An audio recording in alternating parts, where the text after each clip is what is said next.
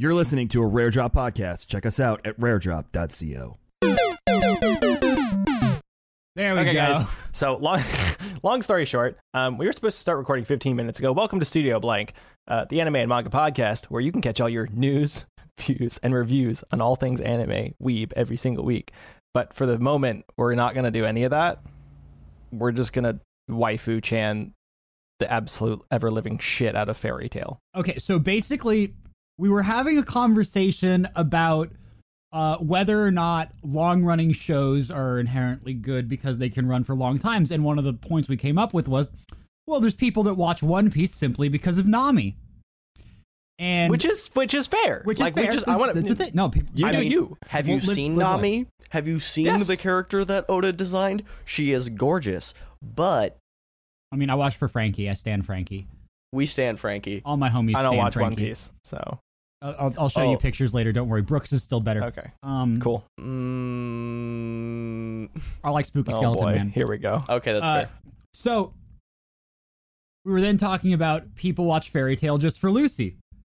And then we just started debating who the true waifu of Fairy Tail is. So long story short, we have all agreed that it is actually Urza. Well, A really weird way to say Kana, but yeah. An objectively correct answer would be Urza or Kana. The objectively correct answer is Urza. No, it's definitely Mira Jane, because step on me, mommy. But I did argue that, actually. But, I don't know. I just, Urza's Urza. So, again, I don't know. Step on have me, you mommy. seen the armor? What is the 1,000-year armor called again right now? I totally just forgot. The one with all the wings and a million swords? No, the armor with the Japanese spear where she's wearing the full Japanese dress and has the flowy scarves that are flying all around, and it's the giant Gwando spear. Oh, you mean the one that she shouldn't regularly use? Yes, that she does anyway because it's Urza. Yeah, I don't remember. Let me go look. You know exactly what I'm talking about. Yep, I'm pulling But up the Fairy Tail we're also wiki. forgetting that Sherry exists. Oh my god, I forgot about Sherry. I mean, Miliana also exists because Catgirl. Miliana does exist. It's unfair to bring Catgirls into this discussion because obviously they win every single time, right? Yeah, but Yukino and Serrano, though, Sabretooth and Minerva, Sabretooth. Minerva is also Step on Me, Mommy. No. Kagura from Mermaid Heel is Step on Me. Like her and Urza are Step Minerva on Me at can the same also time. be Step on Me, Mommy, even though Kagura exists. The best part is, I feel like there's going to be a bunch of people that have never seen Fairy Tail that come into this no and just idea what we're immediately talking about. Wait, I thought this was an anime podcast where we talked about more than just weird shit. I mean, Nope. See, we got you in the first half with those first two episodes, didn't we? We lured you in. You're stuck with us now. Anyway, guys, like I said, welcome to Studio Blank, the anime and manga podcast where you can catch all your views, your news, views, and reviews on all things weeb every single week. This week, there's really not a lot of news in actuality. We've got a couple cool things. We did get official announcement that the Star Wars anime on Netflix is coming out on July 30th. Transformers. I said Star Wars because I was thinking about Star Wars Risk that we're playing later tonight. Poggers. How dare you? Yeah, by the time this episode comes out, we'll have been on Rare Drop After Dark playing Star Wars Risk, which you can find the three of us almost every Tuesday on twitch.tv/raredrop playing games together. Yeah, doing all the things. But like I said, this week's fairly light on news. We have that. We also have the Haikyuu announcement that the second half is officially announced for October 2020. Simultaneously, as that announcement comes out, they also announced that the manga's ending on the 20th, which makes me a big sad boy. Yeah, because we'll have an official, we could do an official episode towards the end of the season where we talk about we could just go through Haikyuu as a whole. Yeah, just because it's we could ended just have and an Haikyuu concluded. episode. Yeah, we'll Like, Time probably for end me at to some become point. a sports anime nerd. Yeah. So I want to point this out for anybody who's not a sports anime person. I did not like sports anime until I watched Kokoro's Basketball. I And then like after watching Beto. Kokoro's Basketball, I got into Haikyuu, and it's just as good. No, it's just as good. It has all of the things that you like about Kokoro's Basketball, except done in a volleyball format with maybe a little better. That depends on what you view as better. But really well done. I enjoyed that. And then I got into Ace of the Diamond, and that was real good too. So I'm very particular about my sports anime. I've heard very good things about Ace and the Diamond. It's Yes. it's on my list of shows that I should watch because it's the show that everybody always shows the like 30-second clip of the actual 1-to-1 real life baseball play that Yes. uh The double play with the I know what you're it's a talking about. double play where one of the players catches the ball with their bare hand and throws it behind them perfectly to first base. Yep. And it's directly animated from a real life play that happened. It's so good. It's incredible. I've seen the actual play a couple I've of times. seen both. Yeah. It's both. It's top tier. The animation It's is really great. well animated too. So Like that's the clip that makes me think is like I should probably watch that show. I don't Yeah. love Ace as a show. It's not my thing. yeah, no, There's I not can a lot agree of with that. sports Ace anime has that good I really moments. yeah, Ace has has a lot of good good moments. but for me the Yes. show is like It's a little lacking. I think it's a B-, which is not bad. Like Yeah. that is definitely a passing grade, and I would definitely watch it. And you wouldn't have to pay me to watch it, but it's Yeah. far from my first choice. So it got a good so- grade, so but you wouldn't in say it terms aced of- it. Comfy. I All thought right. we said we It stopped was making there! corny jokes. It was there. It's so easy. all right, so Long story short, guys. Haikyuu's ending. Go watch the second half in October 2020. We'll talk about it when it happens because I'm a Haikyuu nut. And then if you care about Transformers in an anime format, yeah, it'll be on Like, Netflix. it'll be on Netflix. So like I assume you'll watch it because anything on Netflix you end up watching. That's just kind of how it goes. I real think I'll get question's going drunk to and watch be- the whole thing. Like The real once question is it's just going to done. be: are they going to 3D animate the Transformers, or are they going to I think 3D animate them? no. So it's not 3D per se. But it's all CGI. From what I've seen. So do you remember when they came out with the Transformers War of Cybertron games? Yes. Oh God. Ugh. It's that style of Transformers. So it may not be like an anime in the traditional sense, which is why I'm confused Mhm. why it's under anime. Those are the character designs. I don't know how they're going to do it. It's news, so it's here. It worries me. I also just because- really enjoyed Transformers growing up. I mean, same. Like, I had I mean, coloring books. so like, I think we're all gonna have a Transformers nostalgia boner about it, but at the same time, we need to look at it objectively. Is it's probably going to be hot garbage.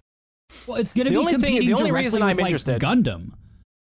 And yeah. Yeah. The only Gundam reason I'm is- interested though is because they're doing the storyline, and they're doing that piece where it's again this is part of the War of Cybertron arc. I don't remember exactly what it's called right now, but they're doing the section of the War of Cybertron arc where Optimus and Megatron are fighting in Ideals, and then all of a sudden the Autobots are like, by the way, we have to kill our own planet and like use the Allspark and take it with us.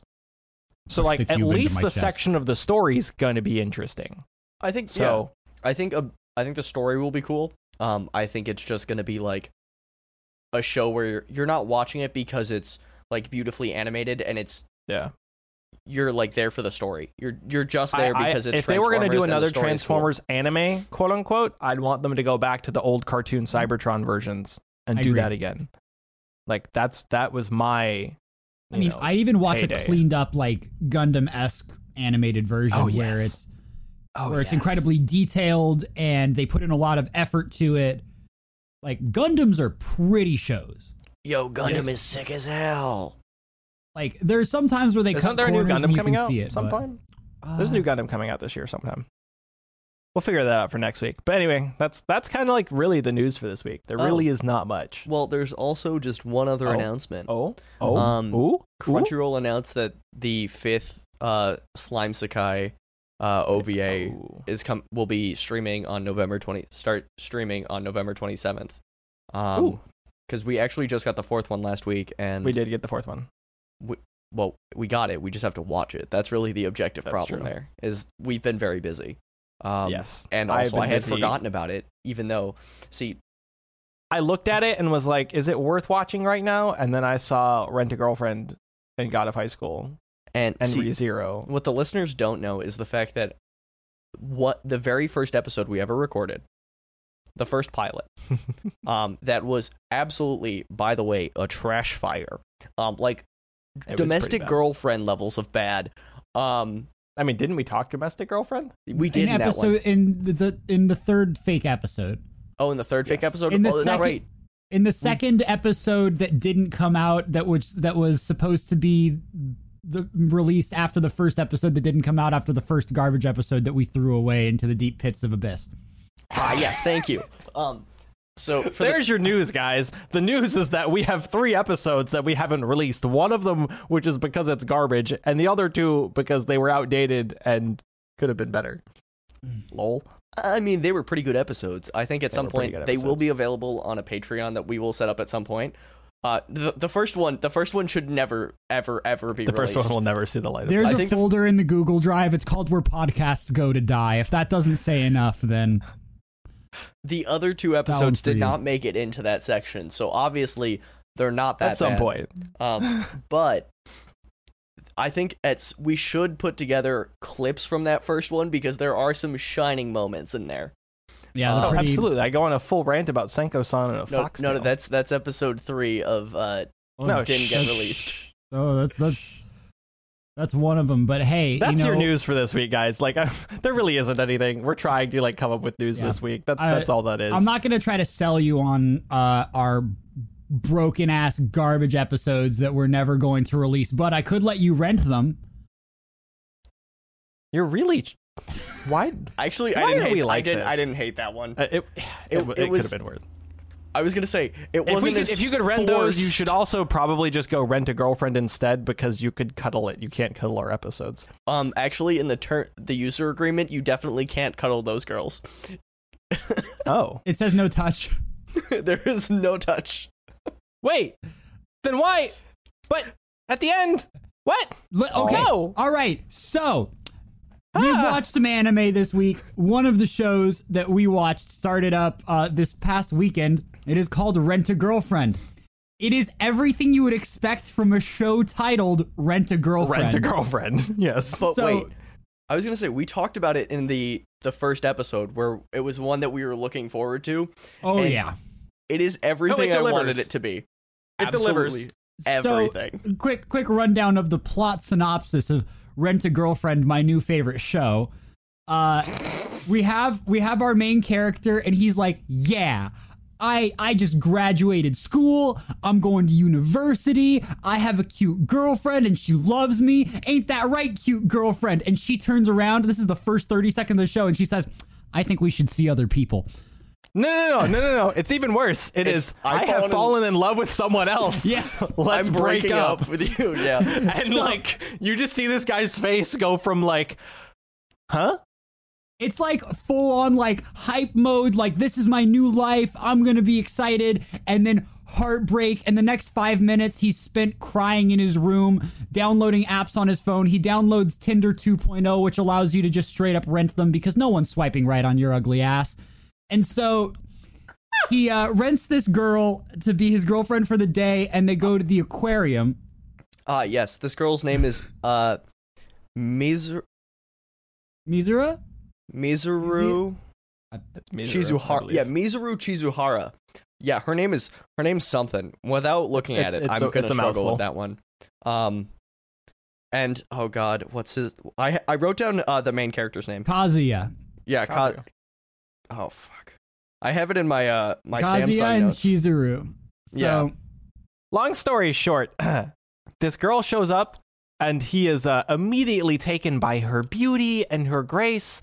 Wait. And her chest. Wait. Can we? To which he says she's extremely hot.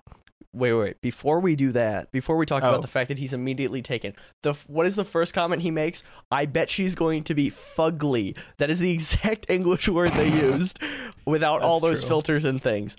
And she shows up, and the look on his face is, oh my god, what have I gotten myself into?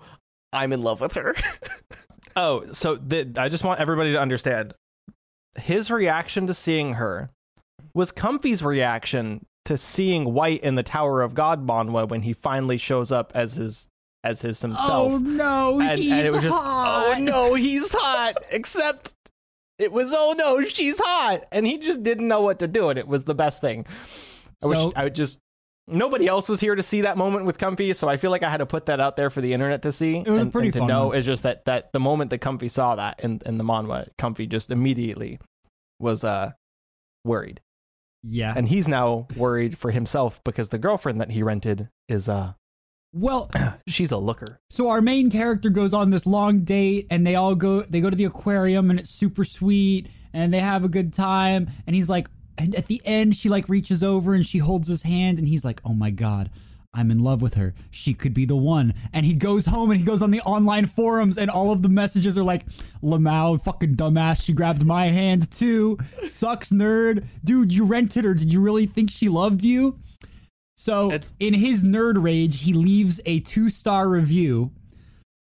What's a 1-star? No, A she 1-star. comments specifically. It is a 1-star. Oh, I'm sorry. I thought it was a 2-star for some reason. No, it's a 1-star review because she bitches about the fact that her score went down by 0.3 points. Somebody in the comments of the episode did the math.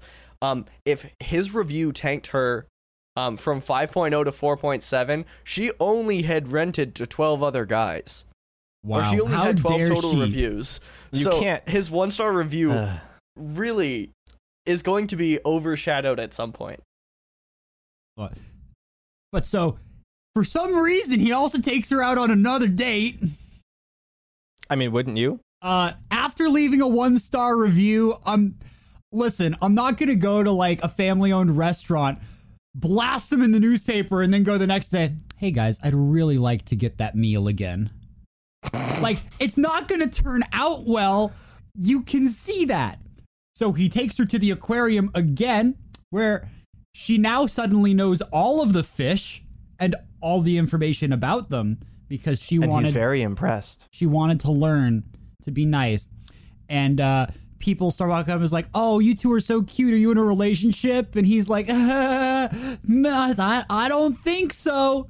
Probably not. And then he has a breakdown. And then In the aquarium. Surrounded by people. and then she grabs him, takes him to a secluded place, and does what every good girlfriend would do in this situation. Smacks him across the face. And and then yells at him, how dare you leave me a 1-star review, you piece of garbage. I can't believe you've done this. You stupid evil person. I mean, she also yells at him for doing it in a public place in front of the aquarium and lots of other people for being a dumbass and a jackass at the same time. Oh, yeah. Which I would like to point out is hopefully deserved. The jackass, if you will. Yes. To jackass. Yes. Now, while this is all happening, obviously, something needs to propel our plot. So the main character gets a message on his phone that he should go visit his grandma in the hospital. Because she fell Mm-hmm. and collapsed. Now, this wouldn't be an anime unless her grandmother was also at the same hospital. Hold on. You're skipping a little bitty too far here. Oh, no, because I the know. best part, I know. I was going to but- backtrack. no, I think this is a little important before you get to that point. Go for it. Which is, so they get to the hospital, and his mom drags his supposed girlfriend with him. Yep. And, mom's all like, no, my son's never had a girlfriend. My son's never had a love life for the past 20 years. This can't be. It can't be his girlfriend. Who is this? What is this whole thing? And so they're sitting here going through this thing. And he's sitting here sweating bullets because he's like, I don't know what I'm going to say. I don't know what to say. And so he creaks out like a little croaking, dying frog. Goes, my girlfriend. And all of a sudden, all is right in the world because his parents freak out. And his grandmother is over the moon because She is apparently incredibly happy. her grandson now has a girlfriend and she can die happily, which is slightly morbid, but it drives our plot along. And so we have this whole point of her being super nice to his family and being like, yes, like he's such a great boyfriend and all of these things. I want And this one. take it away, Tim. And so the parents leave the grandmother Kazuya and Mizuru Oh, yes, this. at He's and a oh hot- my what is the first thing the grandmother asks? Oh, have you had sex yet? Yo, you fucking. Yeah, and she's immediately like, well, no, because we wanted to be really respectful of you guys, and we were need waiting guys' for your approval. We wanted before- parental permission. And so his grandmother grabs her in this big hug and is like, whenever, wherever, just do Day it. or night, just as much as you want. Just go hard. I want kids. Go. I want great And grandchildren. then she looks at him and just like gives that little approving like smile. And then he looks at his supposed girlfriend and she's like, I guess we can, and does the whole smile like super cute thing. And he's like, I'm dead. I don't know what to do. I'm dead. We're not even actually dating. What do I do now? And so then the grandmother decides it's so exciting that she goes to get all of her friends. Well, it's because this girl is not only it's not the fact that Kazuya has a girlfriend, but it's that she's actually hot. And real. I mean, that's true. She's hot, she's real, and that he has a girlfriend. It's not just the fact that he has a girlfriend. And this is the moment where we learn that apparently her grandmother is also in the same hospital. What? That's crazy. And she has not told her grandmother about her work. Yeah, you know. And of course, as you can imagine, this is going to be lovely. I don't know if we want to spoil the end of this, just because it's a fantastic little ending. I think we want to leave it here because the ending is something to be seen. Believe it or you not, can they get imagine- into multiple situations that appear unsavory. No, it doesn't appear unsavory. Like it is anime perfection. We said multiple times, like we talked about this show like leading up to it because we've been knowing it's happening for a couple weeks now. And at the end of the day, I think I've consistently said it's going to be hot garbage and I'm going to love every second of it. It's not domestic girlfriend hot garbage.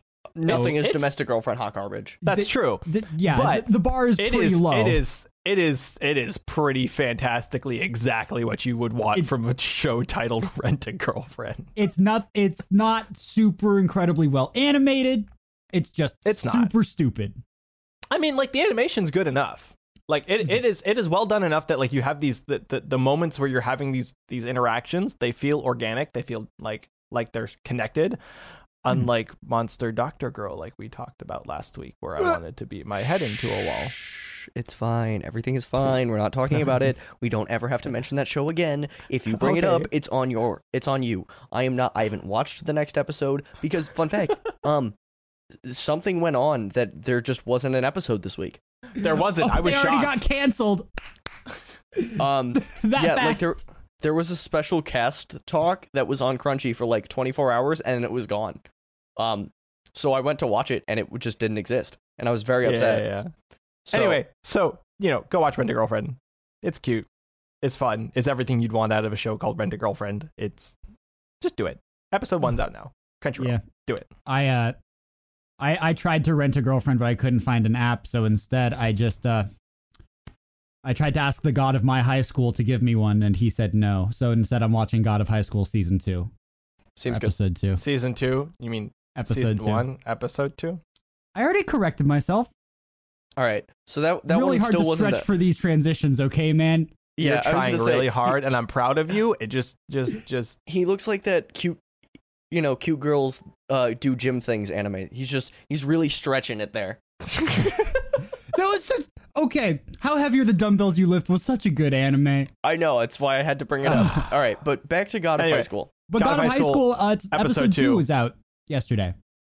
Side note, if you're not watching the intro every single time you open the show, you're doing it wrong because the intro is fire. It is Just pretty wanted good. to put that out there. If you haven't watched the intro because you're like, I want to skip through to the anime, watch the intro. I feel like I have to reference that like in this like season of New Beginnings anime because like people like me, if it's not, An absolutely looks like flames it's gonna opening. be good, I just skip it every time. I try to skip because a lot of shows for some reason will put the entire plot in the intro. Yes. So So and they don't. They don't. So please No, this one's watch fine. this intro because it's really good. You'll probably enjoy it. Anyway, getting to episode 2. Mira breaks his neck. No. Let's start with the exact thing that we all were excited for. Jin Mori versus Mandiok. You know what we didn't get? Jin Mori versus Mandiok. What we did get was Jin Mori getting his neck just destroyed Snapped. by Mira. Just like full on, Just Ow, full 90-degree neck. snap. like Mossad just got you. We're And all it was expecting beautiful. this kick to go through. We're expecting this like giant shockwave. We're all like, this episode's gonna open with a bang, and all of a sudden, you just see Jin sitting on the floor with these dudes with a thing around his neck, going, "Let's fix your snapped vertebrae." Wait, no, it did open with a bang. It opened with the bang of his spine just going splat. That's actually it's more like a jazz club. It snaps, you know? Yeah. It's a fun little opening. You get to see a bunch of characters real quick. I really love Gyo. Oh. Yeah, Go Gamdo. Oh, it's Go. I said Gyo. Which one was Go? Tai Chi. Tai Chi. He was the one that got it. Yeah, so Go, and not to spoil a whole lot, gets his ass handed to him on a silver platter by Mandiok. Which, now I know who It's Go not is. even close. yes, Yes, you do. I said now I know. Oh, okay. Yeah. In a fight that looked really, really sick. Oh, goodness. For about Mappa's outdone 35 themselves. seconds. Mappa's outdone themselves. Yeah, and It's The fights really look so nice. clean. Everything feels connected. It's fluid. And I really should I should expect that with it coming from like Yuri on Ice. You know what I mean? But it's Mappa. Like, it's going to Man, be like dude. beautifully animated, but every time they do it, it still like just pops off, and you're like, wow.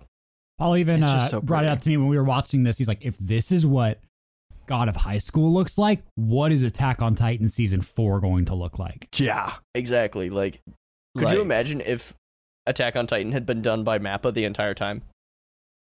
I mean, Season I don't know, 3 I- is still pretty yes. fire. I'm not going to... Season no. 3 is- I still haven't watched it, but like, The point is, imagine Mappa's just- season 1 with current Mappa animation. Yeah.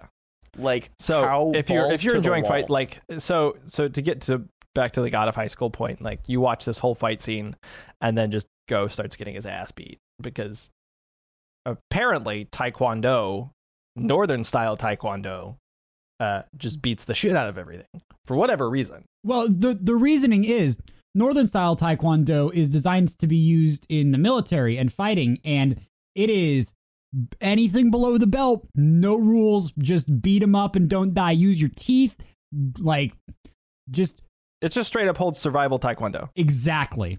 Yeah, it is, it was designed punches. to be. it is killer. And we be also killed. learn, and we also do learn that Mori does use Taekwondo as well, except as our other resident Taekwondo user points out, they both use punches, which is really, really interesting. But they're called two different things, as you find Yes. out. So one's renewal Taekwondo, and the other one's Northern style Taekwondo. yeah, so you have, and it's like the other name for the Taekwondo that Mandiok uses is called is ITF Taekwondo.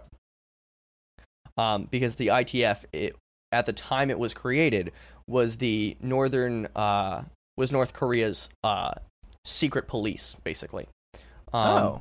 Interesting. And so renewal Taekwondo, and not to spoil too much, was created to combat ITF Taekwondo. Interesting. Is that like a later manga development that you learned specifically? You learn it very quickly, sure. Okay, cool. But it's like, so it's not like a huge spoiler, but it is kind of like that's why it's renewal Taekwondo and not just like Taekwondo. Right. And eventually they'll just short it to re-Taekwondo. Interesting. So long story short, just to give you an idea, and we won't spoil the end of anything crazy, throughout the episode, you're watching Go get his ass beat repeatedly, just getting straight up smacked. And all of a sudden, as our friend starts getting flashbacks to his time where he was a prisoner and getting his ass beat by, I assume at this point, ITF. Oh, I'm You know, not from the spoiling war. now. I'm not spoiling who That's that fine. character is. I wasn't looking for you to spoil that. Long story short, we're seeing him have flashbacks of like when he was having issues and getting his ass beat. As you know, he's now apparently one of the strongest people in the tournament, right? And so he's fighting Go and just beating him into submission, and starts referencing these things from his flashback as if like it's current. And so it's very clear that he's not necessarily mentally stable. The thing that's really getting me, is this dude necessarily a high schooler? Can you clarify that real quick for everybody? Yeah, is God of High School limited to high school? Okay, so in Southeastern Asia, and Eastern Asia, high school goes from 14 to 19. Okay. So He looks 32 though. I mean, so does Daewoo Han. So like, That's true. Daewoo doesn't exactly look like he's 17. No, but I could pull a 19 for him. You could pull like a 19 or a 20, right? Yeah, I could pull that. So the story behind Mandiok is that he was born in North Korea, raised in North Korea, and kind of had to fight to survive on that one. So Gotcha. he's a little bit thicker than a Snickers. You know, he has to be a little bit more muscular to survive that one. Makes sense. Gotcha. Makes No, a little more it's sense. real good. And then all of a sudden he's beating Go real bad, and it's like, fine, I guess I'll have to kill you. You know, if you're not gonna, you know, ask Apologize. me to, if you're not gonna ask for forgiveness, I'll just kill you. And then all of a sudden, He's Mori just he's just on the floor. other side of the arena. He's on the other side of the arena. Yeah, like Mori shows up and is like, "Hey, I really hate your taekwondo. Like, I don't I like guess we're you." fighting. I guess we're fighting now." And all of a sudden, it's a lovely little bloodbath between Mori and our resident Northern Taekwondo user, and it's just. it's Like really the beginning, sick. Mappa was like, we're outdoing ourselves in the beginning, and then we get to the other stuff, and it's just like, This is the last fight that it shows. They Yeah. show like 6 or 7 fights before it. Yeah, That's true. like, yeah, and oh my god, And every single one of them, even Bat Boy. they're Bat Boy. short, but Bat Boy. yes, Bayek. all of the fights are short, but all of them are still incredibly animated, and you can tell that they didn't didn't cut skimp. out any polish. They spent the full amount of time that they wanted to. Like, Yeah. it Yeah, looks Bayek- really Bayek- good. It Central is. is one of my favorite characters from the manga, purely because he wields the Bat of Justice. That's literally what's written on that bat, is Bat of Justice. I love it. So he's just sitting there reading and clobbering on someone with the Bat of Justice. It's gold. Just beating some sense into people. Mhm. Guys, if you haven't seen God of High School episode 2, and you Now's want a to check good out what time we to thought of start episode watching it. 1, you can check out last episode. But we're on episode 2 now. So go watch it. Don't want to spoil the ending for you again. I think we're going to start doing that. Is we're going to give like a 3/4 review of the episode. No, I think Especially if there's that's something good cool because at the end. there's some developments at the end that like Yeah. the moment you said you didn't want to spoil the end, I was like, okay, cool, we're not going to talk about it. Yeah, because I was I gonna feel say, like I feel like a couple of I feel like almost all of these, except for and we can finish Misfit at Misfit Demon King Academy, Yeah. because that's not like super big spoiler. ReZero, as we're about to talk about, episode 1 has a big like at the end. So Man, we're I wonder what it is. Okay, so for context, we're just gonna jump into it. yeah, 'cause no, wait. Let me ReZero is take back. this. Really Season quick for 2, context. episode 1. I have very much so tried to watch ReZero Season 2, Episode 1. I have put in more than the requisite amount of effort and have run into so many technical difficulties. I've only made it 8 minutes and 40-something seconds through the episode. So, I will just be participating. Yeah, okay. So I actually was writing I wrote an episode review on this one because I had feelings. Take it away. Okay. And considering the discussion that we had in episode 1 of the podcast about Subaru as a character being absolutely goddamn useless, I think Nate, especially for you, this might shed some light. When I made the comment that Subaru becomes less and less useless and less and less garbage, this is like this episode is where you start to see that. And Okay. Paul, would you agree with that statement that like Subaru, he kind of like has a moment of clarity? I think as a character, Subaru's inherent problem has been that like the only way he's ever been able to help is just by dying. Like, so he has this weird complex of like, well, the only thing I can do is die, so I might as well just go die, which is really like, you know, an inherent like character point, right? But in this first episode, we get to see this point if he's like, I can't fix this by dying. Yeah, like there is To give you an episode overview of this whole first part is I was going to say that was part of the review was Yeah. like it was going to give context to that, but I wanted your half of that, like where you thought about it. Like, absolutely. I think do you feel that Subaru as a character yes. there is like actual development towards him being not just fucking useless garbage? I mean, again, like part of I don't want to spoil exactly what happens because you're going to get into it. You know what I mean? yeah, But I think what happens is necessitates like a transition from his character thinking the only thing that I can do to be useful and fix things is to die. yeah, And I think like when we made that whole rant the other day, I think I kind of glossed over that fact at some level.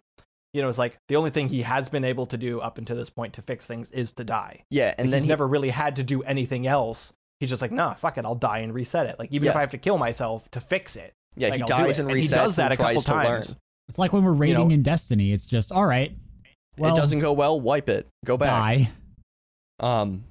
And so, yeah, so I think that this is the comment that I ended up making.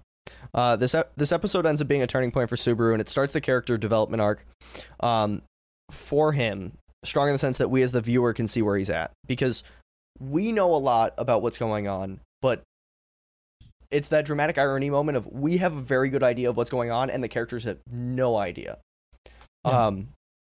And you can really see real growth with him when he's like, he finally like owns up to the Rem conversation where she confessed his love to her, like confessed her love to him, and he like talks to Amelia about it and goes, "So this happened, by the way." And We do need to mention that Amelia doesn't remember any of this. no, Amelia doesn't remember Rem Yes. like at all. Yes. That's my point. Is like Amelia doesn't remember who Rem is, so there's no context behind it. Yeah, Yeah. like he You know, goes like, it's like, through oh, the well, entire I guess- explanation. but- Yeah. No, but because she should remember Rem at this point, like when you think about it, because Rem has escaped the white whales, like the death at the hands of the white whale, this time. So Rem is very much like alive in people's memories, but what's coincidentally or like what is happening in a coexistence is we have the attack by Gluttony and by Greed on Krush and Rem and the Iron Fang. And sorry, Comfy, I am spoiling this for you. I believe it or not, I actually got spoiled that from YouTube clips from Crunchyroll's account. Okay, so but I hey, feel less you know bad. what? Talk about it. But it's Okay. all- So you have this fight between Greed and Gluttony, where Gluttony's ability allows him to strip the names of people and their memories. And if he strips someone's name, they just are forgotten. Not unlike the white whale. That's where the white whale got that power from, is from Gluttony. And so he strips Rem of her name and her memories, leaving her this empty shell. So by the time that Subaru discusses with Amelia about Rem, she doesn't know who Rem is. It's heartbreaking. It is it's heartbreaking to watch. And you know, they get to They get back home. They get to the mansion, and you know, Amelia and Subaru and Petro arrive to find, you know, the Iron Fang just wounded in the yard and being treated, and realizing that Krush is there and is missing an arm. And it's just horrible, and Subaru loses it. And he does what Subaru does best. He just becomes like a wild animal. And just just resets. and so focused on his like trying He just to literally win. he just tries to die and reset perpetually. No, And no. It doesn't say that's how not- many times he's done it. He tries to save Rem. No, not in this one. That's not what happens here. Oh, you're talking about the first one. No. So what happens, and this is a thing that's discussed, ready? Okay. Is he goes, the white whale, he only ever reset that one time. Yes. He only ever reset the whale one time to save Rem and Krush and everybody. But he finds Rem, and she's this lifeless corpse. And he's like, well, I'm going to reset this. I'm going to save her. And he resets, and it resets to the point right after he's talked to Amelia about Rem. And he realizes in that moment that there is nothing he can do to save her Nothing by killing himself. So at this point, he's got to grow and like be stronger and realize that he's got to work with other people on this, because this isn't something that he can just solve on his own by, returning by death. It's a really interesting character development. It's a fundamentally it's beautiful character set. growth. It's a character Yes. growth moment where he learns, and you see him talking with Krush and Felix and Wilhelm and Amelia, and he's doing his best to like try and be like a Say a positive leader. Yeah, he's trying to lead, and he's trying to make sure that he can get us there, and so that we can succeed, and we can save Rem, and we can maybe return Krush's memories so that she can be whole again, and that all of these other soldiers of the Iron Fang can be whole again. And Felix is just not having it. Yeah. Felix is like, no, I won't risk her life again. yeah, She I'm doesn't not. even know who she is right now. Like, I don't know if I can protect her. And it's this whole, you get this whole dichotomy of Subaru, who's right now willing to do absolutely anything to go save his friends, knowing that he's still powerless, like for all intents and purposes, to the opposite side of this discussion where she's like, no, I have power, but I don't think it's enough. So like, we shouldn't and we can't. Yeah, And it's a really interesting character dichotomy of like one who's willing to try and like figure out how to surpass one like himself at the entire moment versus one who's scared that like they'll lose even more, so they won't. yeah, and it's instead of seeing Subaru be the one that's so afraid to act and to lose Yeah. everything, he's grown to the point where he's like, I know that I have to take risks to save my friends. Like that, if I want to save people, I can't just play it safe. Like, Yep. and you hear him make the comment right before he takes his own life, before he realizes that he can't reset far enough back, that he was willing to fight Beetlejuice again and again and again until he actually gets there. And then Yep. you see him realize that he can't do anything. And then he has the discussion with Puck at the mansion, and Puck explains the problem. And Subaru doesn't like get angry or upset at his powerlessness. He kind of just realizes that this is the world that he lives in, and getting upset about something that he can't control or fix there isn't going to solve the problem. And instead of, throwing a hissy fit like he normally would, he tries to make a positive action towards solving the problem. Yep. And maintaining the alliance. It's beautiful. I I really love this episode. I think It is the beginning of Subaru finally taking all the points that he's learned and realizing that now that he has this ability, and it's an extension of those points, not the only thing I can do. It's very much for those of you, like we mentioned it the other day, I think we were talking about, it's like the edge of tomorrow. Like at the very beginning, he's just like, well, I guess I'll just die and try it again. As opposed to, well, let me learn something this time.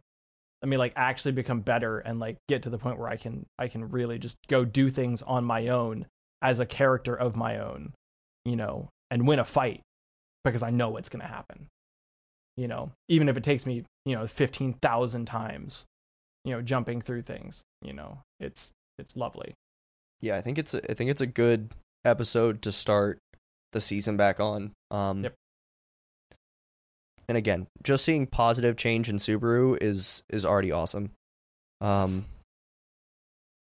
So I think that should wrap that for us. I mean, I don't know if there's too much more to discuss about that, because I want people to be able to really experience some of that on their own. You know? And I tried to leave some of it, but that for a lot of people, they're like, but it's ReZero. It doesn't have character depth. What's character depth? Yep. Well, the problem is, and even Amelia has her moments too. Amelia has a moment of I don't care. I don't care who it is. I don't care necessarily what our relationship has been in the past, because I don't remember them. But if they matter to you, they matter. I'll go to the ends of the earth. And it's just this beautiful moment of her realizing that her relationship to Subaru is no longer just this Subaru's chasing after her like a little puppy. Mm-hmm. It's evolving into a mutual relationship, and it's really, really interesting. It's also really easy to confuse lack of character depth with lack of character growth. Yes. And in this show suffers from it really poorly because, first of all, every character that actually has more than an inch of depth is in a cycle. So you see them act the same way multiple times and do the same things over and over, but that's not a fault of their character. It's a fault of their circumstances.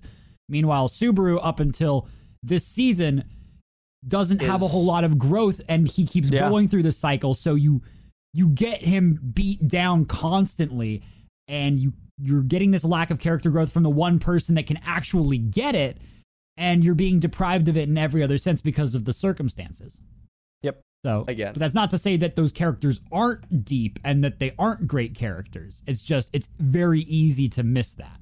Oh, absolutely. And I think this season will be, if that was your largest gripe with ReZero season 1, that gripe will be solved, or at least attended to, at least mitigated. Yeah, at least attended to, I think is more accurate. But it's just so good. Please go watch episode 1. It's real good. You're gonna enjoy it. We'll have more next week. And real quick, just because we want to make sure we have appropriate time for all the things. Misfit at Demon King Academy, episode 2. I don't want to spoil too much at this point. I just want you to know that the parents are back, and please go watch it because the parents are back. And he has a second wife. He has a second wife. He has a second wife? Nothing else matters. He has a second wife. Wait. Imagine how the parents reacted when they came the first time. I want you to imagine how dad reacts when he comes home with a second wife. Wait. Can we just mention that she's a tsundere, but she at least acts on things? She is the ultimate tsundere.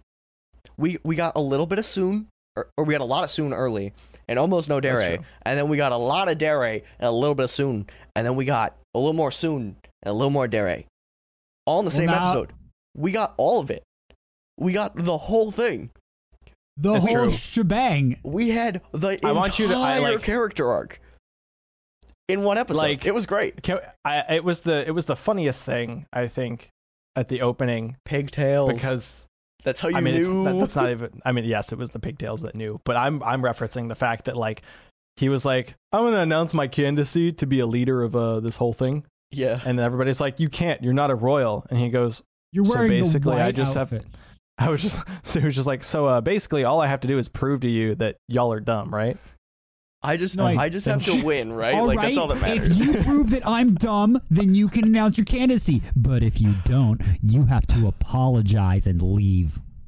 You have to apologize and then leave the academy.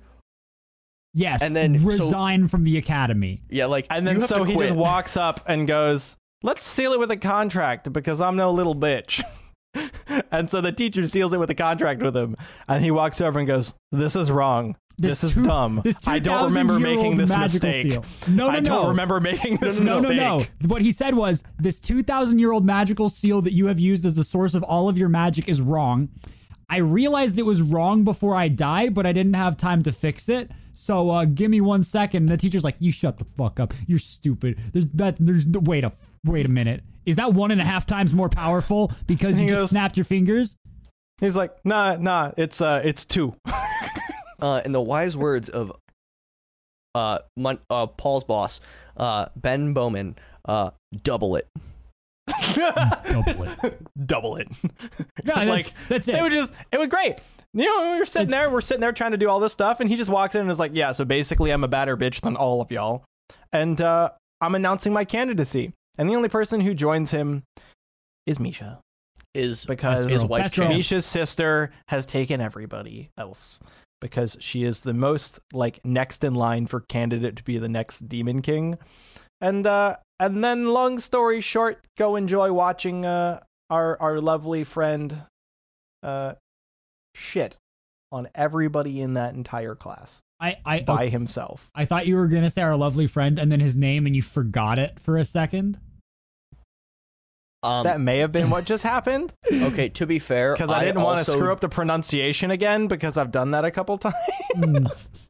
Oh wait! Are we talking about Anos Voldegold or Voldegold? I don't. Okay, Volibear, yes. Volibear, yes. Anos Volibear. If any of our listeners are good at art, can you please just draw Anos's face on Volibear for me? It'll be my Twitter profile for a week if you do that. Or no, it'll be his Twitter profile forever. Honestly, it might be more than a week. He'll forget. Long story short, they end up building all these castles via Zect.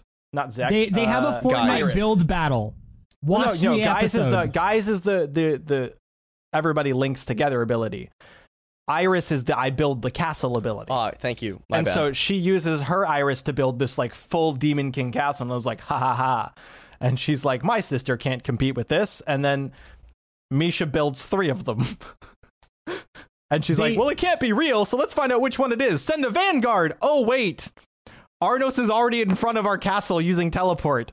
That shouldn't be possible.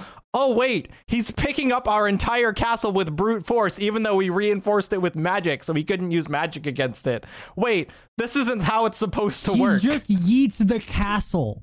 And then he spins it like a top on this like index finger. It's great. He plays basketball with a castle that this is like, by the way, this is a full-sized like castle. Like Elsa would have built this up in a mountain somewhere to get away from reality, and he's just throwing it around. Chucks it like a baseball. He's playing baseball with himself. Yeah, it's really cute, honestly. And it's a great episode. Just if you want to see ridiculous OP boy be OP again, and then also have parents freak out because he brought home a second wife, go watch it. It's fantastic. The parents are honestly the highlight of that entire. Like, I don't know. If the parents keep showing up, I'm just going to be perpetually happy because they're fantastic characters, as exuberantly written as they are. I really don't think there's any way to like make the parents feel bad as characters. No, I don't think you can fault them. They're pretty great. It's just too good. I don't know. That's about it. It's just a good show, honestly. I'm just enjoying it. I am pleasantly surprised. I mean, we said earlier like it was going to be either good or real bad, and it's gotten good. It's not bad yet. That's true. I think yet is the term. It's currently my dark horse of the season. It was one that we were like, oh no, it could be really good, it could be really bad. But it came out swinging, and if it's anything, if it keeps swinging like that, it'll end up like Demon Slayer, no doubt. It'll be something that people really enjoy. It is really well animated, though. It is really well animated, too. That they blend the magic with some CGI element stuff really, really well, and it just works. Yeah, like when they use the magic circles, and like you can see the power, like their power levels, like that, and CGI show their roots. Yeah. CGI. And all of the magic roots look different too. It's inherent to each character. Yeah, it's really cool. Really, really pretty. So, hey guys, if you're gonna want to watch a new, like Tim said, it's our dark horse of the season so far. We still have to go back to our Funimation roots and some stuff and watch our No Guns Life. Wow, Paul, you got it right this time. I did. Yay! Wait, what season? We're gonna catch up on stuff. Season 2. Thanks. All right. Are you sure it's not No Gun, No Life? Or no game, no life. Gun. I need to watch that too. No game, no gun. Season 8 available guys, now. Thanks for listening to this first spot. That's our summer lineup stuff. We're gonna give ourselves a quick moment from our sponsors again here at King's Coast Coffee. Give you guys another ad for a moment. And then we'll be right back once that is over, and we're going to dive into our webtoon from this week and some new studio, some new Shonen Jump stuff. So we'll catch you guys in a minute. Hey everyone, this is Wayne from King's Coast Coffee, and I just want to let you know about our new seasonal selection, the Summer Swells. This natural processed light roast from Zambia is out of this world, boasting notes of grape, vine-ripened strawberry, and fresh watermelon. It's excellent in a pour-over, and even better as a home cold brew. It's the perfect roast for those warm summer mornings or an afternoon in the shade. This roast is only here for the summer, so head on over to kingscoastcoffee.com and grab yours today. And while you're there, make sure to grab some of the Nitro Cold Brew if available for the perfect summertime pairing.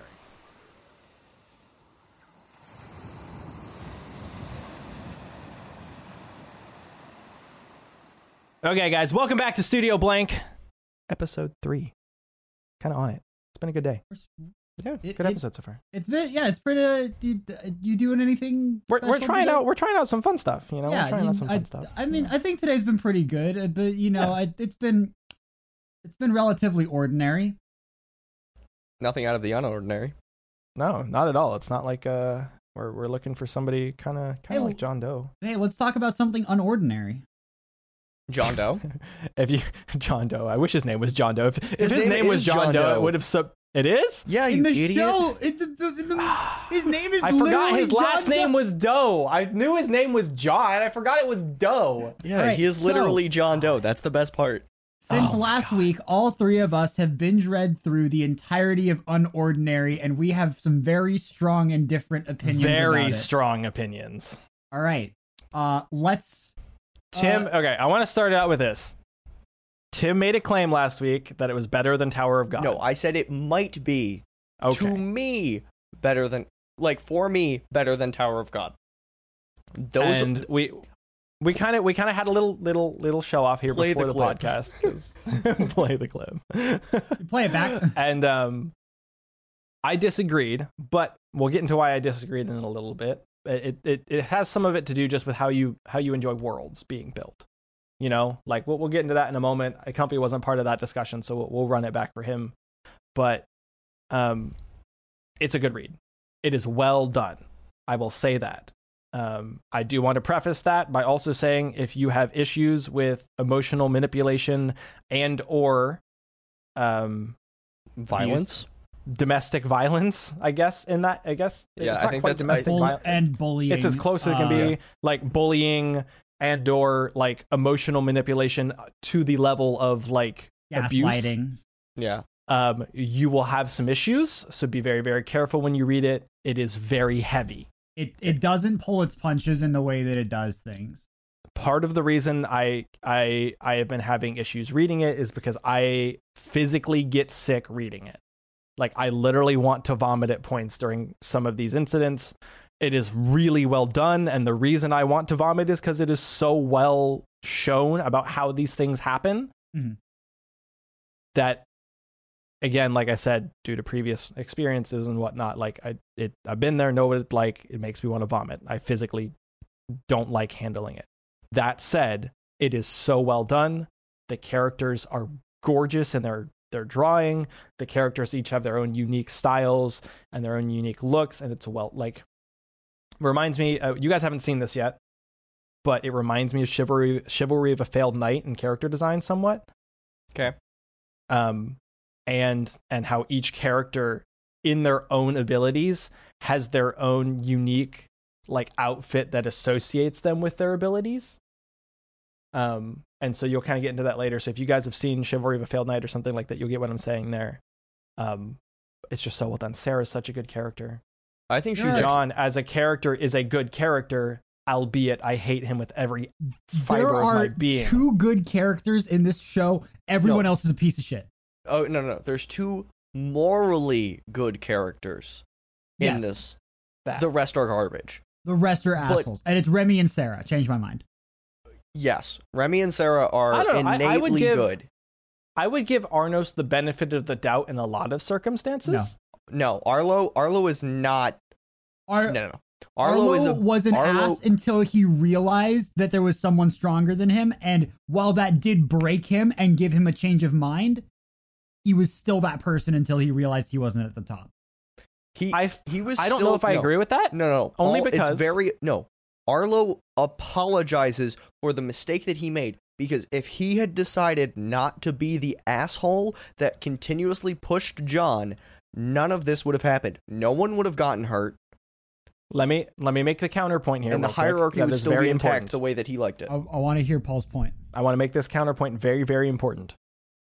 I do not think Arlo, in particular, is malicious about it.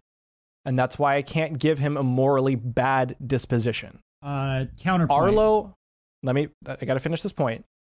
Arlo's point of manipulation and point of otherwise egging on and pushing the envelope, in his mind, is always to get people to the place that they need to be for both their benefit and the benefit of the system. I will not call that a good thing, nor will I call that the appropriate way to do things, having been somebody who's done that in the past. It is inherently wrong and borderlines on evil. However, I cannot say that he is malicious and or intentionally out to hurt people. Counterpoint. With the exception of that one moment with John where he pulled him out in the middle of the salt flats where the battles were happening. He was like, I'm going to beat you into shape. Also, the entire month and a half of abuse that he gave to John leading up to that point that was specifically targeted at him, an individual, not because he was out of place in the hierarchy, but because he was because of his relationship with Sarah, which removed her from the hierarchy.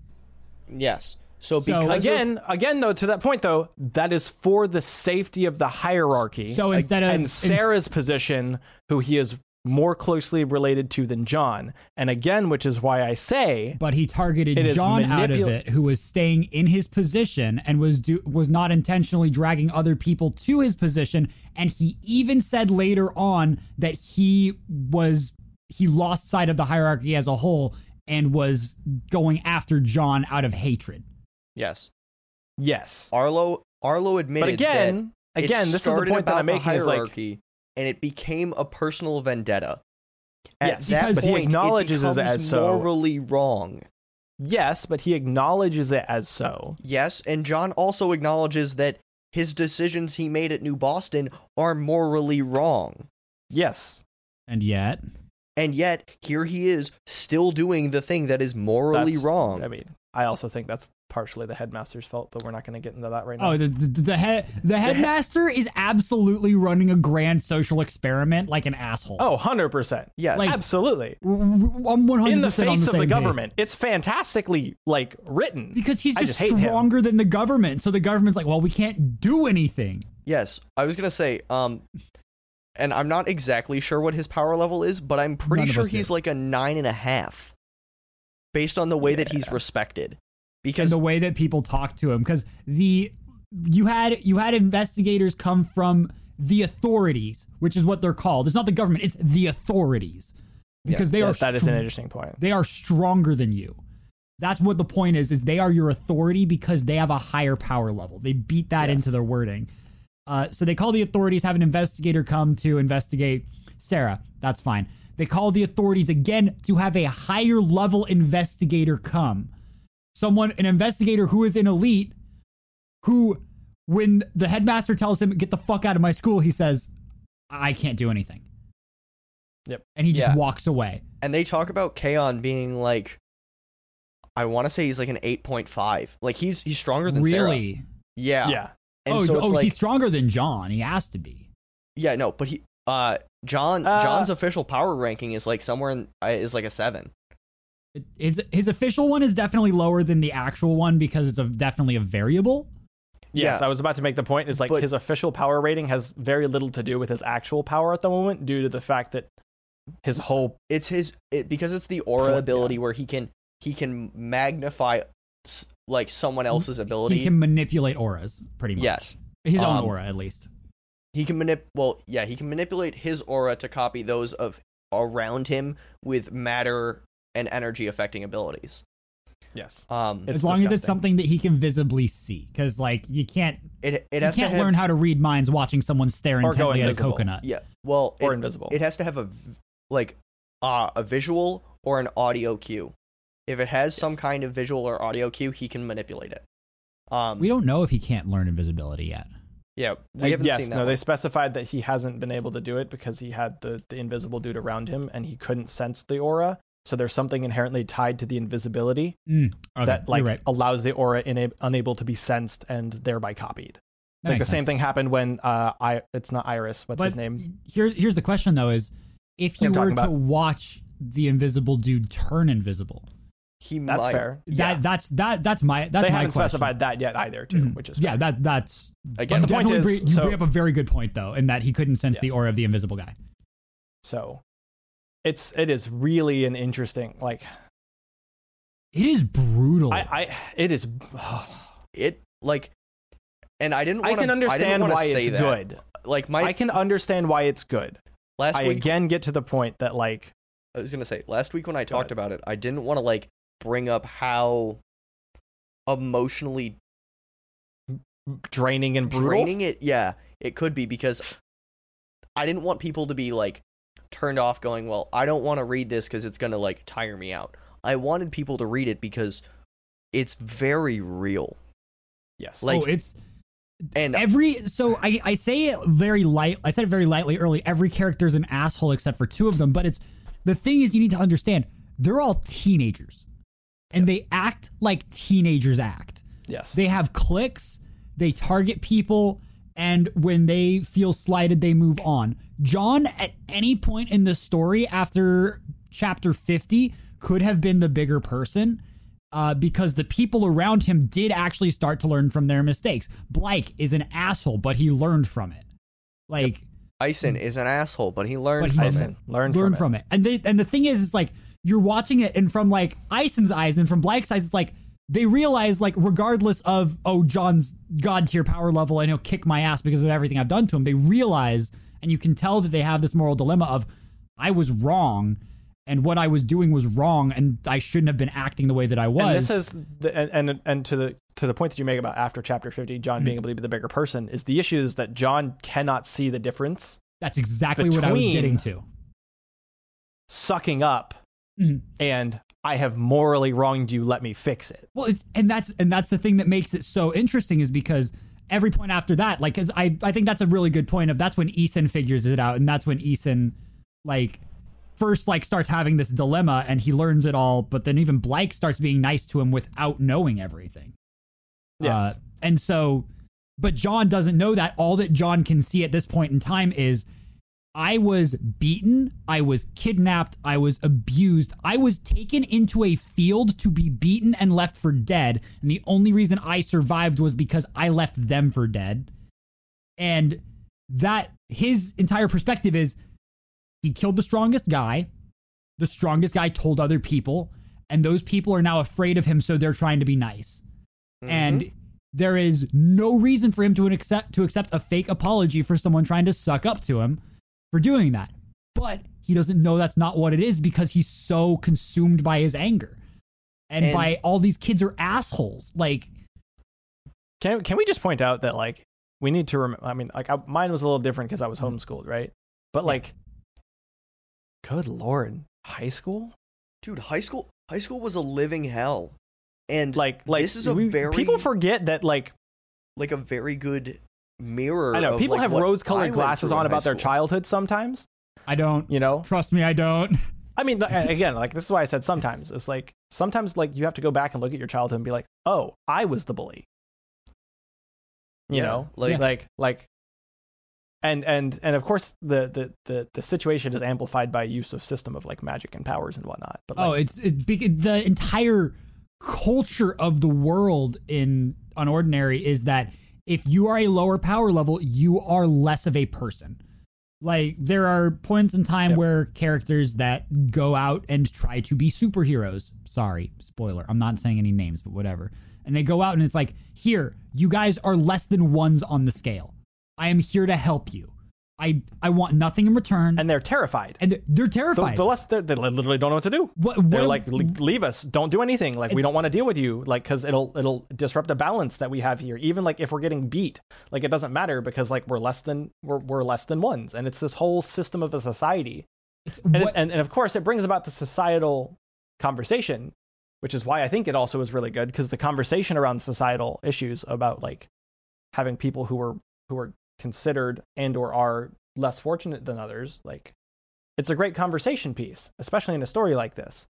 But the rest of it just like if this story were able to do all of that it's doing, sans John's propensity for domestic violence and emotional and physical abuse and manipulation, I'd probably be like, this is really, really good. The problem I am having is that it is so drastic and so it swings really hard in both your ways. face. Like it's not even like it's casual. It is in your face, saying things that I've seen and heard said to other people, and like my gut screams at me, and I'm like, I need to take a break. Let me put this down. Yeah. Like, but I think that's the mark of a story that, like, especially exactly, when it's a discussion of the society that we live in. You can look at it as like, oh, it's this magic, but think about it. All that mirrors is people's economic standpoints. The entirety, the entire point of the book Unordinary, which is a book in the tune Unordinary, believe it or not, it's where it gets the name, is that the people who have these extraordinary extra power should not only be using it to better themselves, but also to help the people that don't have that power. And it's way more drastic as in a this note in the universe. book. The people that do that end up getting killed by people who don't because they're jealous. And like, it's a beautiful little interesting dialogue on the two extremes of socioeconomic and societal status. It's really well done. Just like I said, if you have issues with emotional and physical abuse, please be very careful. Be prepared for it. The first 40, but it is a really like good read. It hurt me watching John get beat up, and then it was pretty satisfying for a little bit to watch John beat people up. Like, and then there was stopped being fun altogether. Like, there was a couple fights where it was like, wow, you know what? Somebody got what they deserved, but then it just became gratuitous. Yeah, and they make a point of it. They're not doing gratuitous violence for you to be like, yeah, fuck them up. They're doing gratuitous violence to be like, that's over the top. The line needed to be drawn 5 minutes ago. Yeah, and they make it very and they make clear it a very particular point with John's character. That it's like that everybody else generally stops. They stop like when everybody they know else they've gets won. there when they're like, this reminds me of where is it? It's literally like Ender's Game, almost kind of redone in a different sense with John being the flip side. Is like Ender always does it in self-defense. And he goes, fine, I'm winning all of the future fights, period. You pushed the line, now I'm ending it. John seeks out the ending of the line. It's not as if it's in self-defense anymore. It's this, oh, you slighted me just for a moment, even if that wasn't your intention, cool, never again. Yeah, like it is. He is a vengeful little shit. It's a beautiful character discussion. So please read if you can stomach it. Yes. And if you can't, do not feel bad about it. Yeah, if you can't, because it's a lot. Like, if you can't stomach it, but you would like to talk about it, feel free to come talk to us about it on Twitter or on Discord or whatever. And we'll be more than willing to talk to you about it. I love it. It is just well done. And to go back to this point about that Tim mentioned, because I kept comparing this to Tower. It is an entirely different world set than Tower. Right? We were talking about this kind of earlier. And we're going to let this episode run a little bit long while we talk about this. It's going to be a long boy. It's going to be a long episode. In this episode, in Unordinary, you kind of have this world that revolves around John. If John is not the centerpiece in some way of like shaping the narrative, it kind of seems as if it's like you're removed from the main story. even a couple of the escapades outside, as we were talking about, into the places where people are sub ones and they're getting saved by superheroes and whatnot. It almost feels as if you're removed from the main story because John isn't present, right? I feel like at the beginning, that's absolutely true. Yes. Once you get to Sarah and Ray and a couple of the others, it definitely moves along better. Well, I feel like once John, once it's revealed that he has a power, at that point the dynamic shifts so heavily because it's not just his "what am I doing now?" You have Remy Blyke and Eason going, "How do we respond to this?" And you have Arlo trying to figure out his way to keep everything in track, and you have Sarah who is being lied to on 8 different sides, and you have these different interesting storylines. I actually found myself not wanting to know as much about John because I wanted to follow the other characters. Yeah. Yes. I agree. It becomes a very vibrant, revolving, living world the moment we realize like what's actually going on with John. And I feel like up until that point, if you didn't have John on the screen, something was missing. Yes. But it took a while for the writer to build out that dynamic, but once it was built out, it paid Well, they off. finally got you to different characters that you ended up caring about as an individual, as opposed to them being references to John, right? Like, yeah. 'Cause up until John has powers, like Sarah is in reference to John, almost a protector. Yes. Like it is the caretaker protector of John. Arlo is this heavy-handed, like, I am king, bow down. You know, not necessarily at this point for the sake of bowing down, but for the sake of order and the system. For the of hierarchy. Society. Yeah. You know, like Eason, you have this, I am the guy who's here looking at everything, trying to figure out what's going on because something doesn't seem to be right. I'm a nosy bastard that doesn't know when to stop sticking my nose in things. Pretty much. And then, and then Blake is this, well, I'm kind of stuck in the middle. Like, I'm not here to protect you, but like, you need to like know your place. Like, he's like, just please know your place. Like, and then you slap my friend and like, I'm going to clap back. Because and then you have Remy, who is just best girl. Yes. Remy is objectively best girl. So you have all of these points, and all of them revolve around how they relate to John. But the moment John gets powers, John kind of stands alone.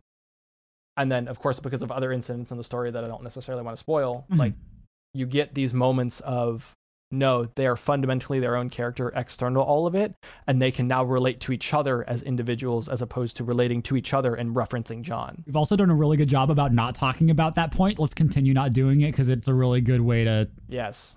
Yeah. So we get this whole dynamic, and it's really, really interesting. And the world sort of like... It still revolves, though, almost entirely around those core set of characters. But a good story should sometimes. Like, yes, I'm not disagreeing that. I'm just making the reference that the difference in Tower to this is that Tower is built as if the world exists, period. Yeah, the world is going to exist. It does not matter who is there, everything progresses. You know, like, we get these flashbacks with Ginseng Ha and Caliban, and you're like, oh shit, that was a couple thousand years ago.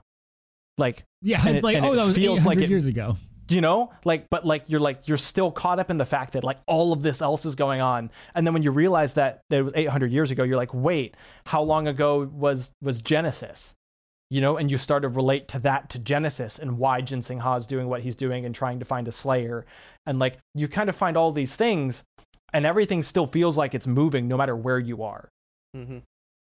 And like, you know, for example, we finally have, you know, in the latest couple of chapters before the break, we're like at this wall and we're like, whoa, you know, and then you realize that this wall has been standing for like 2,000 years. And you're like, wait, the wall has been standing since the last war ended.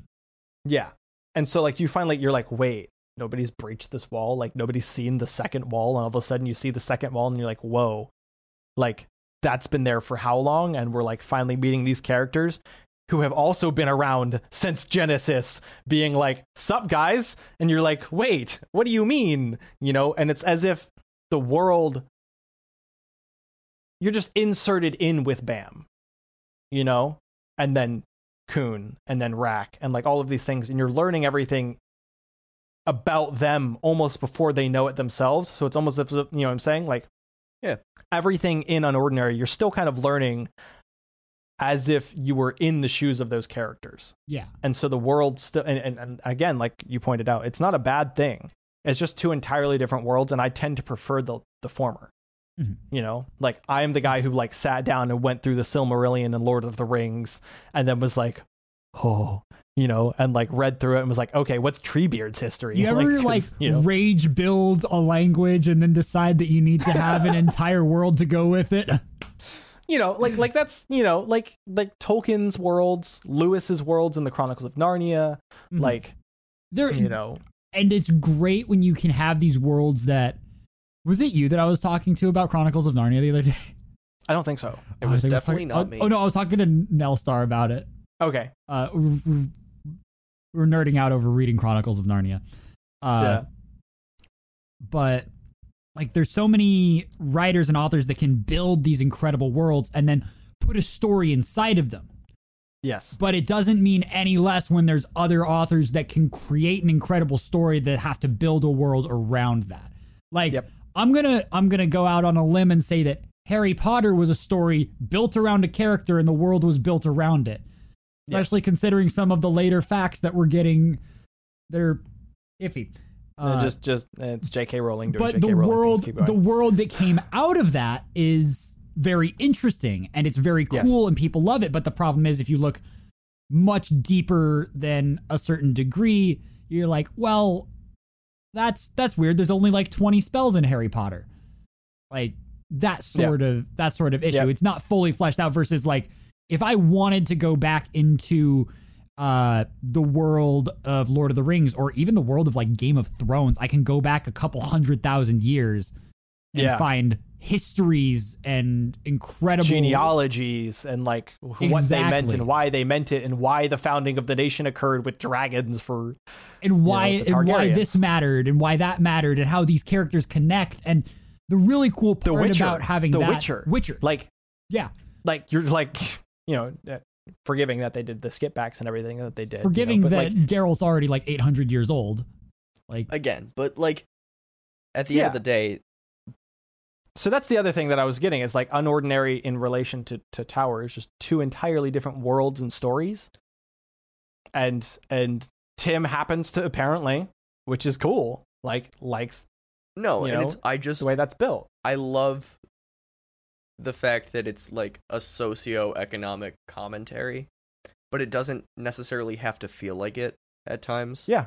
Well, I mean, if you take a look at Lord of the Rings, the entire point of Twin Towers was a socio-economic discussion on World War II. Yeah, exactly. You know, like, and the industry and like wanting to be like, no, like industry doesn't always benefit. You can use it to like raise things. And Two Towers is, in fact, one of my favorites. I'm partial to Return of the King myself, but that's, you know, I love a good hero story. So Aragorn, what can I say? Wow. But, you know, I think so. It's just, it depends on what kind of worlds you kind of enjoy, what kind of stories you enjoy being told in those worlds, I guess. You know, like you can just enjoy the story or you can enjoy the world and then the story in it. Yeah. So all right. That's a deep discussion. That was a really deep discussion. That got a lot better than I was expecting. So to get a little fun with you guys just for the last couple minutes, so we have something funny. That was a lot, you know. That was heavy. Ha! Woo!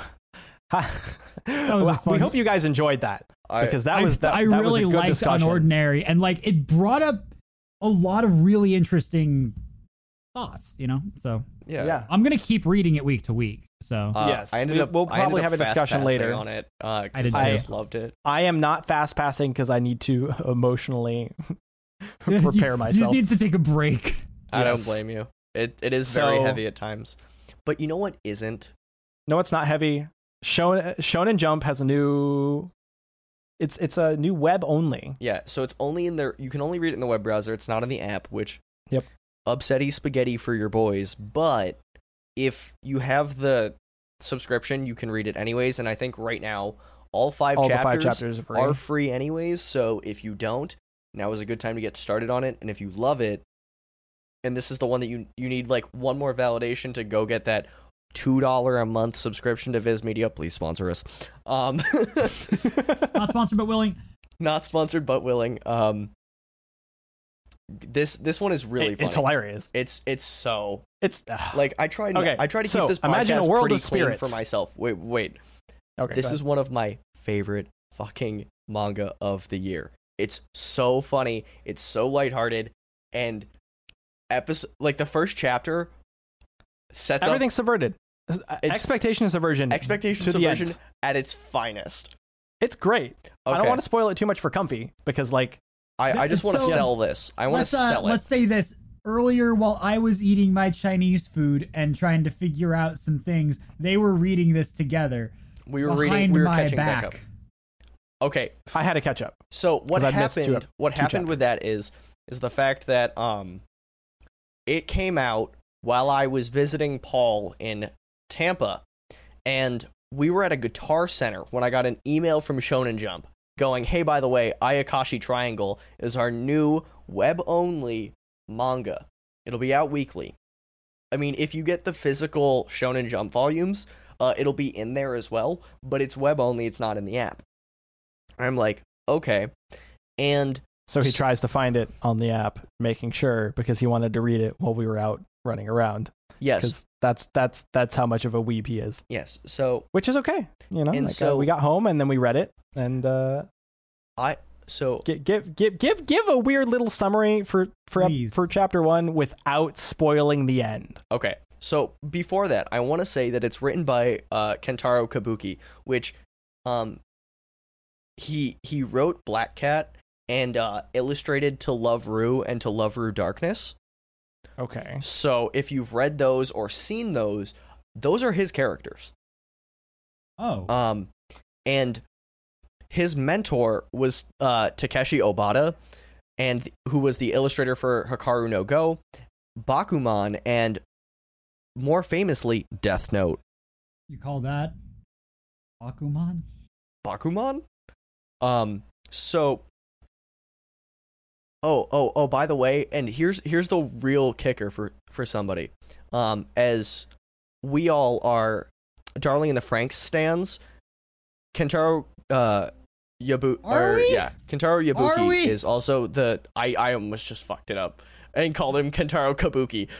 Kentaro Yabuki is the mangaka for Darling in the Franxx, just so you know, Paul. Yes. So our They could favorite write a Studio good, Trigger good show. First 15 episodes. Yeah, he could write a good first 15 episodes for sure. So Ayakashi Triangle is the way that Viz puts it is it's a ninja exorcist manga with a twist. And so our main character I want to make sure I pronounce his name correctly because I know I'll screw it up otherwise. Matsuri Kazamaki is an exorcist for Ayakashi spirits. Ayakashi are little spirits that like to devour spirit energy Yes. from people. And we have our best girl. She's not a waifu. She's a best girl. This is true. Because she is definitely not of age. Nope. She is a freshman in high school. Not of age. Be careful. Suzu. And I cannot remember her last name, but her I can't remember her family name, but her first name is Suzu. And she is what's known as an Ayakashi medium. And I won't really go into that, but basically she's a tasty snack. I mean, all the Ayakashi love her because she exudes spirit energy at all times. And so Yes. that's And that's so lots of it. So she's literally a snack. she's literally Yes. a snack. She's literally a snack. She's both figuratively and literally a snack. She's adorable. Definitely She protect. was made of cake the entire time. She was in Stop fact made it. of cake. Why? All the cake. It's a lie. You thought you could make it through a podcast without it. I thought we could make it through a podcast without making a cake joke. There was Continue. no way. And so you kind of see, like, it opens on Kazamaki trying to exercise an Ayakashi. That Ayakashi being Shirogane, the king of Ayakashi. Fun fact. Because, he's a ballsy little bud. Well, to be fair, you don't know that it's the king of Ayakashi until like 2 or 3 pages in. And he gets his teeth kicked in a little bit. But he ends up trying to seal Shirogane, and Shirogane gives him a spicy kick in the teeth. And I don't want to really ruin that spicy kick in the teeth because it's hilarious what happens and the plot that it creates. But it is funny. It's a little bit lewd. Like, just a little bit. It's got some lewd elements. Just a little bit. All right. Just a little bit. Just a couple. Just the opening. a few. The opening of chapter 2 is kind of. It's something. It's got some lewd moments. Don't worry. It's something. I bet I've watched lewder things. Oh, absolutely. Yeah, absolutely. I mean, we've seen interspecies reviewers. Yeah. I mean, you've also probably watched High School DxD, so. Yeah. Exactly. So it's definitely. Unfortunately, I saw that face. I was just like, I've watched a lot of High School DxD. I have not finished it yet. I had like 5 people that for months were bugging me to watch it. I made it through the first season and a half, and now I'm like, I'm good. I'm good. I think we're good. Okay. Yeah, so it's one of those things. I definitely recommend it. If just go give it a read. Read the first. It's hilarious. There's long story short. There's 5 chapters. The end subversion expectation subversion. If you want me to flip it like it should be, because I flipped it for you. Ha ha ha ha. Great meme. Flip me, daddy. Is just it's gold. It is one of my favorite little subversions that I think I've seen in manga in recent times. I read it in a Guitar Center and had a weeb out moment in a Guitar Center and made Paul read it literally in the car on the way home from Guitar Center because it was like, you need to read this. Like now, it's too funny. It was gold. It's gold. Totally worth it. It's just absolutely gold. So I don't know, enjoy it. Like go enjoy a new manga. We got really heavy with Unordinary. If you're looking for something a little less heavy and totally derpy for fun moments, go watch Ayakashi Triangle. Yeah. Or go read it. Go read it right on viz.com/Shonen Jump /Ayakashi-Triangle-Chapter 1. Yes. Plus a little bit of extra stuff. But you can just find it in Shonen Jump. On our last great funny moment of the day, of the episode. Well, we talked about some really heavy content, honestly, so I think we need a little light reading. So you're so good at these puns, it hurts. Not even good. I am physically pained. They're not good. They're not good. Okay, here's the thing, guys. No, you are good at the bad puns. That's there good. You go. Okay. That's a better phrase. If a pun is good, it's not a pun because puns are inherently bad comedy. Yes. Go. So give me our light novel title. We want for a this light week. novel. We want something easy. I can't believe it's a light novel. I even have a synopsis for this one so you guys can understand the true power. This this light novel is titled "There Was No Secret Evil Fighting Organization." Seriously? So I made one myself. The synopsis is No. I need you to read that title one more time so my brain can process the way you just said it. Because there's a little, seriously in there. I will make sure you understand how it's written. There was no secret evil fighting organization, parentheses, Cersei, end parentheses. So I made one myself. Okay. Shoot. I love it. So when high school student Kinomitsu Sago suddenly develops telekinesis, he thinks that his time as a hero has finally begun. But no aliens or demons show up, no beautiful girls fall from the sky or appear to tell him he's the chosen one, and nothing happens. So after graduating high school, he decides to create his own team of a secret evil crime fighting organization. I love that. That's amazing. I hope that we get an anime of that only because it'll probably be hot garbage, just like Rent-A-Girlfriend, and Rent-A-Girlfriend is top tier, so it's fine. It's like, imagine you get superpowers, you're like, oh my god, I get to join the secret society, and there isn't one. Just imagine being Superman with no Justice League. Imagine being afraid of a rock. Imagine. I take that back. I'm afraid of a lot of rocks. Dwayne Johnson could kick my ass. I'm not afraid of him. I have a healthy respect for him. Yeah. Guys, thanks for listening to a really, really long episode. Studio Blank episode 3. We'll be back next week. We're going to be doing No Guns Life. We're going to be doing... Paul's going to be doing No Guns Life. I am not giving Funimation money. I'll just let you use mine. You Easy. watch it on Hulu, dude. We're actually also, I'm going to try and get the guys here to go back to watch Chivalry of a Failed Knight with me.